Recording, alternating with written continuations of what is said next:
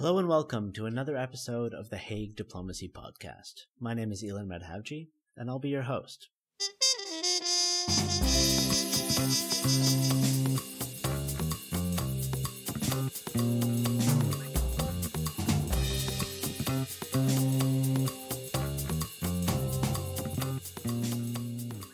If you've ever thought to yourself that countries sometimes seem to behave a little bit like people do, then today is for you, because we're going to understand that a little bit better.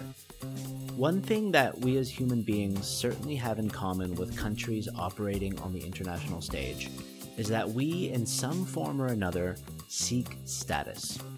Now, I don't necessarily mean that in the egotistical, selfish, childlike kind of way, although that's definitely relevant at some points. I mean status as in being accepted as an equal, seen as a legitimate body, and basically that you deserve to be at the table, which is a metaphor you're going to hear a few times today. So just as you maybe have felt on your first day at a new school or new job, or when you move to a new town, countries also seek this acceptance and respect and status as they grow and reach new echelons. But when rising powers like China and India do this, what does that mean for the already great powers of this world and the other countries that populate its club? Well, traditional thinking would have us believe that new powers will do everything they can to disrupt the current establishment in order to put their own stamp on international affairs, and that eventually this will likely lead to conflict. But does this mean that the international order created by the United States, that includes the United Nations and universal human rights, does that mean that they become at risk of being destroyed or replaced if rising powers with different values have more say? Our guest today, Dr. Rohan Mukherjee, approaches these questions looking through the lens of status, rather than the old school approach of who has more guns and money. And as the recipient of the Hague Journal of Diplomacy Book Award for his book Ascending Order, Rising Powers and the Politics of Status in International Institutions, and also as an assistant professor within the Department of International Relations at London School of Economics, there's really no one better placed to explain to us why understanding this behavior and threats from rising powers in this way can actually show us how great powers and aspiring great powers can cooperate in a way that can move the whole world forward, rather than divide it. Institutional status theory basically talks about the way in which rising powers, so countries whose capabilities in terms of economics and military power are increasing, how they seek to gain more recognition and status in the international institutions that comprise the international order, right? So when we think of international order, we're typically talking about the various institutions, rules, arrangements, and all of these things through which states kind of govern conflict and cooperation between themselves. So the UN Security Council, the IMF, the World Bank, those kinds of institutions. And so the argument is essentially that, as new powers enter the global arena and start to gain importance, you can think about China or India today, but also the US and Japan in the past. There have been, various rising powers. They seek some form of recognition or status that puts them at a sort of symbolic level as equals of the established great powers. And one of the ways they can do that is to do it through the established institutions of the international order, to seek equal treatment in those institutions at the hands of those rules, which gives them a sense of symbolic equality with great powers. I found it when I was reading your book and some of the articles you wrote. I found it in a way kind of refreshing. In a field, and also maybe kind of generally in the world now, where we're often asking, why do they fight? Sometimes I heard you asking, actually, why do they cooperate? I found it kind of an interesting look on the other side of that coin. So keeping that in mind, when it comes to, say, status seeking, what does status seeking actually look like? I know there are, you talk of longer term processes over decades. So what does that look like? But also maybe what does it look like on the shorter term, the day-to-day, month-to-month?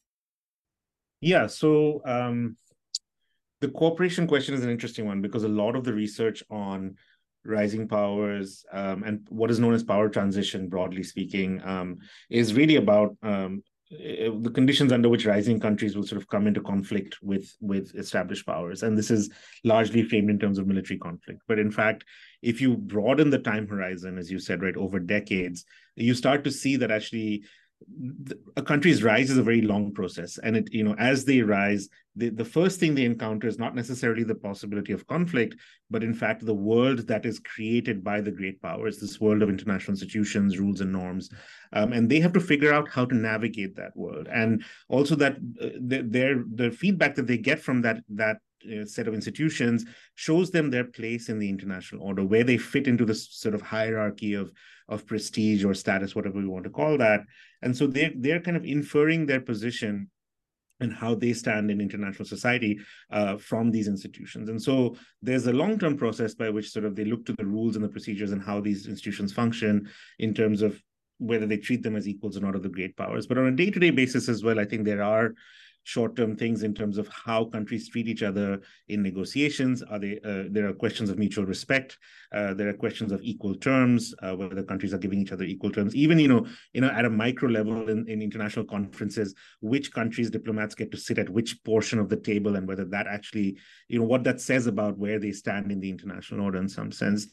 And then there's a sort of medium-term stuff, which is more about who gets to lead these institutions, whose nationals get appointed as the senior executive positions in the United Nations or in the Bretton Woods institutions and so on. And so it's a mix of these sort of longer-term trends, short-term sort of everyday diplomacy, but also medium-term things in terms of who leads institutions. What Rohan is really trying to stress here is that the study of rising great powers should start long before anyone can be threatened by them. In other words, if you find yourself reading op-eds and articles about how the next decade is, quote unquote, theirs, it's already too late, like decades too late. And to be clear, you're going to hear us talking about China and India a lot, but today they're like late stage rising powers. They're actually knocking on the door of being a great power. And what Rohan's work does is track that trajectory from its infancy, when countries are becoming leaders in their neighborhood and eventually a regional power that's starting to spread its message across the world and really take advantage of globalized trade and communication. That's already when status is playing a key role.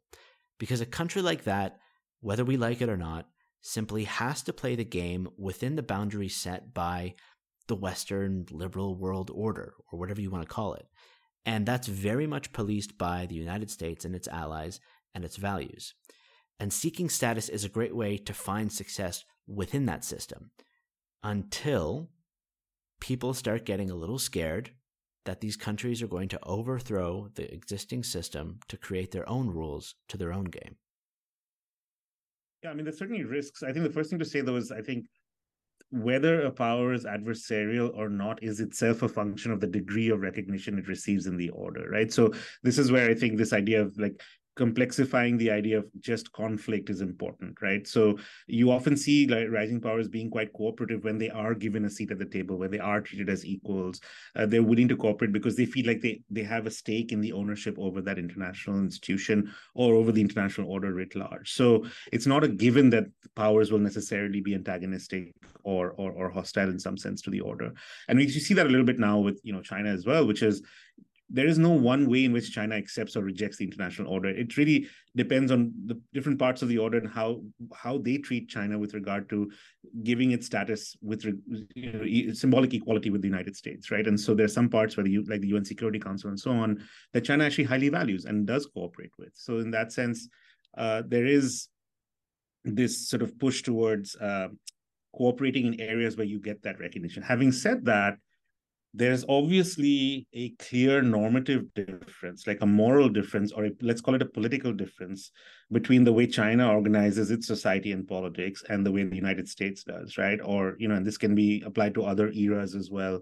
Authoritarian rising powers will not necessarily fit into a international order run by democratic great powers, right? And so if you're the democratic great power, your real concern then is, if you let these countries into the club, are they going to go about sort of destroying global governance or subverting it in ways that pursues authoritarian ends in the international system, right? And does that make the international system overall more unsafe for you and your democratic allies, right? That's the basic question in some sense.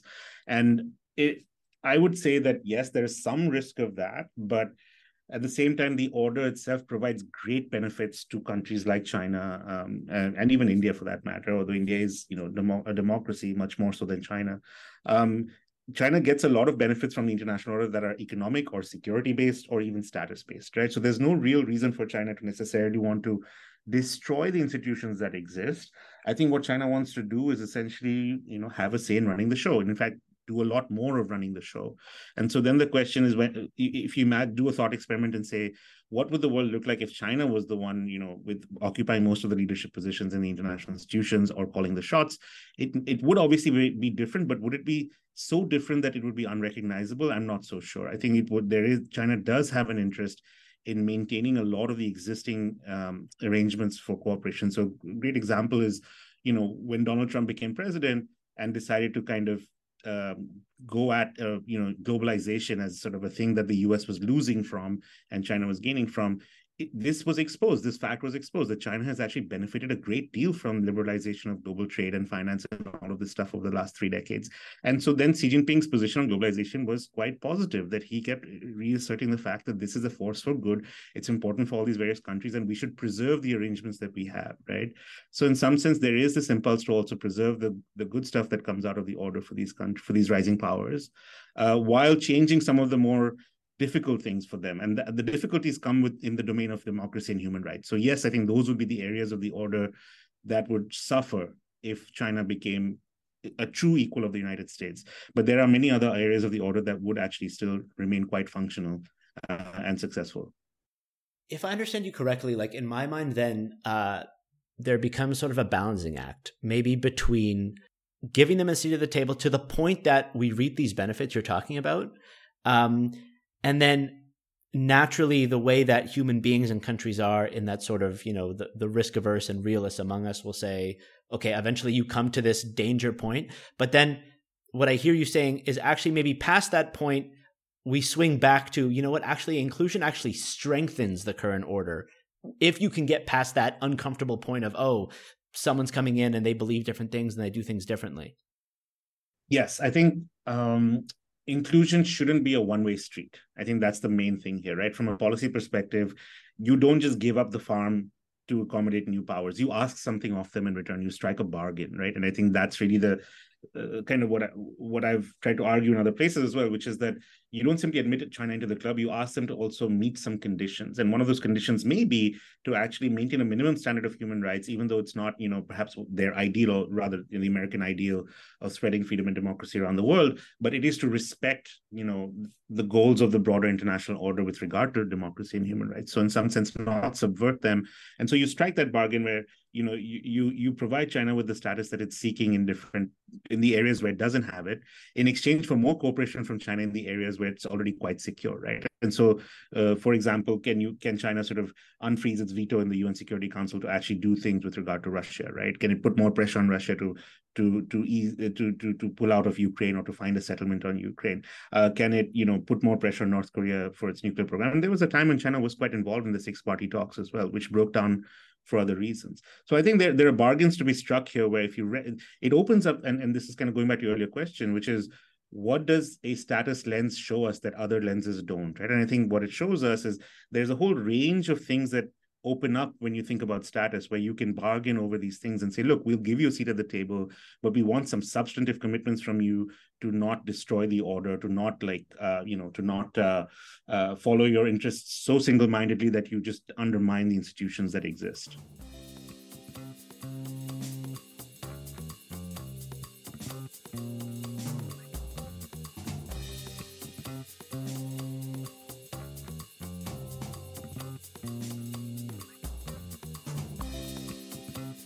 The reason we keep talking about China is because it's a great example of the diversity of status that a single rising power can experience throughout the international order. See, on the one hand, China is a permanent member of the UN Security Council. And at the very least, procedurally, that makes it equal to the US, Russia, UK, and France with that veto privilege. And Rohan also writes about them being a major player at the World Trade Organization and G20 with their economic might. But then at the same time, parallel to that, they still struggle for status and privilege within the International Monetary Fund and the World Bank, where they've not quite been able to dominate those strategic leadership positions or reform voting rights in the way they want to. And this doesn't even begin to dive into how China views human rights institutions like the UN Human Rights Council, which the US and its allies often use as a forum to highlight China's human rights violations, thus damaging their credibility. And it's around this issue where I found a very interesting benefit of status: hypocrisy.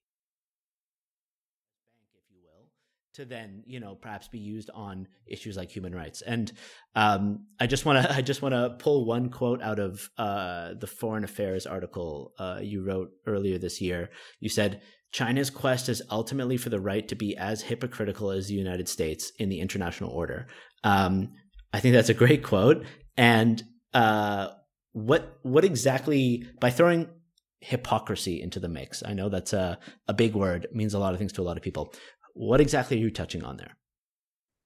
Yeah, so this is the other side of the coin, as it were, which is how do the great powers actually run the international order, and particularly from the perspective of those who are not in the club. And it's fairly evident that international order in a world where we don't have world government, right, what political scientists would call anarchy, in that situation of anarchy, you basically end up with a sort of compromise between sovereign equality and hierarchy, right? So in some settings, you have a UN General Assembly kind of institutions where it's one country, one vote. But then we also recognize the fact that some powers are privileged and have this veto power in the UN Security Council and are part of the P5, who are also, by the way, the official nuclear weapon states recognized by the NPT and so on, right? So they do occupy this privileged position. And within the P5, there is a further hierarchy, I would argue, which is a P3, US, Japan, US, the P3, US, France, and Britain, who kind of have even more informal privileges within the great power club, as it were. If you look at the informal workings of the UN Security Council and so on, they do control a lot of that part of it, that side of it. And Russian and Chinese sort of leaders have expressed repeatedly a feeling of exclusion even from that inner circle of the great power club, right? So they point out, and other countries, India, Brazil, Turkey, and other countries that aspire to sort of regional and global roles, will also point out the fact that the US and its close Western allies say one thing about the international order as being a rules-based, liberal, open, and fair order, but actually act in ways that are deeply hypocritical. Their actions don't match their words, right? And so great examples of all of this they abound when you look at whether the US has actually signed or ratified many of the things that it would like other countries to sign and ratify. So think about the 1992 Kyoto Protocol. Think about the Rome Statute that is the basis of the International Criminal Court. Think about the Trump presidency itself, which kind of saw the US pulling out of the Paris Agreement and various other things, the Trans-Pacific Partnership and so on. You could also sort of think of it in terms of the current sort of unwillingness of the US to cooperate with the appointment of judges on the WTO tribunal, right? Many of the things that the US wants others to do, it reserves the right for itself not to do on grounds of sovereignty, power, and so on. So that's where the charge of hypocrisy comes. And that is a true privilege of being the preeminent power in the world, is that you can do that stuff and get away with it. And we're even seeing this with Russia, right? The fact that Russia has the veto in the UN Security Council means that no one can really officially diplomatically sanction or call out Russia, because it can veto any resolution that is sort of aimed at it in the UN Security Council on this issue. That is a privilege of being part of the great power club. China has had that privilege since 1971, of course, but again, it does feel like it does not get treated as an equal, even of the US within that club, right? So I think the hypocrisy charge is basically that China wishes to be able to do things with impunity in the way that the US often does in the international system, and not be called out for that, or not pay the sort of reputational costs of that. But right now, the US is the one calling out China for those actions, right? Actions that contravene international law. So the UN Convention on the Law of the Sea is another example, right, where China frequently contravenes it in the South China Sea because of all its disputes and its aggressive island building activities and so on. And when the US does freedom of navigation operations in that region or calls out China's behavior, China turns around and says, well, you've not even signed the Convention on the Law of the Sea, right? So there is this charge of, why don't you follow the rules yourself before you start telling us what to do? And that's really the hypocrisy problem here. Something kind of pops up into my mind. Maybe it's a bridge too far. You let me know. But it wouldn't be a Hague Journal of Diplomacy podcast without a mention of public diplomacy. I wonder if the world we live in now, where public opinion is as powerful a tool or weapon as it's ever been, in a time where information is as readily accessible to everyone in a way that's never kind of been around before, I wonder if, the charge of hypocrisy is somehow influenced more and more by publics, civil society, academic institution, online communities, people who now are, have access to resources to actually build an opinion about this. People such as yourself wrote a book about it, right? Do you think that, the way that, countries are now dealing in status and hypocrisy, they also have to consider this public opinion? How are we communicating this to domestic and foreign publics? Yes, I think public diplomacy has become quite important, especially if you think about the role that publics might play in democratic settings to influence policy, right? So if you're a rising power like China or India, or even a regional power like Brazil or Turkey, you have, in a sense, one of your priorities would be, and probably is, and we see that empirically as well, to influence public opinion in the West, right? To show that, you are actually a rule follower and have cooperated in many different cases. And in fact, it is the US that kind of is a hypocrite or whatever, right? So, and a lot of that actually, frankly, also, and this is the other side of the coin, as it were, or the darker side of the underbelly of globalization and media and social media, which is disinformation, right? A lot of this is also based on sometimes false narratives, right, about cooperation and who started what and who has followed what and who is more to blame for the breakdown of trust and cooperation and all of this stuff. We saw this around the origins of COVID-19, right, and the politicization of the WHO that happened quite substantially. So yes, public diplomacy matters. I think the other thing I would say is, I wonder if we would have seen so much wolf warrior diplomacy coming out of China. And frankly, there's a what you might call a wolf warrior light coming out of India now, in a very sort of prickly acerbic online presence, at least, of Indian diplomats and spokespersons and public intellectuals and so on. If there wasn't this large transnational audience sitting on X or Facebook or whatever you have it, right? There is this, in a sense, now that the audience is online and constantly online in different time zones, there is this effort to also win them over, and sometimes even rally your own audiences domestically, right? So the wolf warriorness is often, I think people think it's aimed at the other country as an assertive move, but it's more often, I think, aimed at your domestic audience, to show the domestic audience, who is always online, or many of them who are always online, to show them that you're standing up for your national interest, right? And so these politics are now playing out at multiple levels with different audiences across these different domains. And public diplomacy, I mean, I think wolf warriorness does undermine public diplomacy. It doesn't really enhance your foreign reputation, but it certainly bolsters domestic support for your policy. So there can be things working at cross purposes as well. I mean, one of the reasons I've asked about that is just because I think when it comes to maybe the more virtuous humanistic aspects of the international order, you touched on it, right? Human rights, whether that's in the form of international humanitarian law or human rights law, the Human Rights Council at the United Nations, that also trickles into, the International Criminal Court in a way, and the International Court of Justice. I think that maybe now, at least I find myself seeing an interesting relationship between hypocrisy, status, public diplomacy, and your theory, actually, in a way. So Is there something that, the people listening who, I mean, let's be honest, today more than most days, I think a lot of people are maybe feeling disenfranchised, confused. Okay, my state champions this for some occasions, not for others. My state supports countries doing this, but doesn't support other countries doing the same thing. There's a lot of confusion, I think, for just honestly, just regular Joes and Jills, just regular people are seeing a lot of things happening, and 1 and 1 is not equaling 2 anymore. So is there something that you think we can learn from your perspective through your eyes on these topics to better kind of understand how this land lays? Yeah, I mean, that's a tough and important question. It's hard to sort of distill any positive lessons from all of this. I think that if there's one thing people have learned, by through the democratization of social media, is that states are really often very, very hypocritical, and I think they will, the gap between speech and action is really exposed a lot now, and I think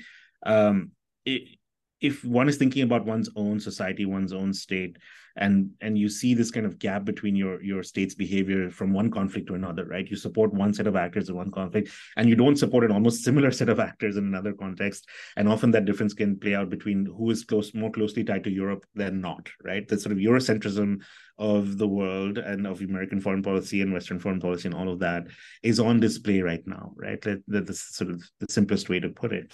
And if you're sitting in the West and thinking about this from a sort of Western citizen standpoint, the best you can do really is to sort of, I think, try and focus on domestic politics. That is where people can have an impact, right? And I think a lot of this is driven by domestic politics. So in a sense, we have, I guess, one big lesson for me is, and as a person who studies international relations, I tend to always think of it as outside in, right? The international affects the countries, but really we're living in a world now where the inside out is just as important, if not more important, right? That domestic politics have changed the nature of the international order and how states behave abroad, and certain ways of doing politics, such as populism, for example, have made it almost socially and culturally and in all other ways morally acceptable to people to take deeply selfish and inconsistent stances on various issues, right? If you think about how populist leaders argue for certain things, it almost signals a collapse of the liberal ideals that led to the founding of this order, which is, in a sense, treating like with like, behaving in a consistent manner, in a universally fair and open manner.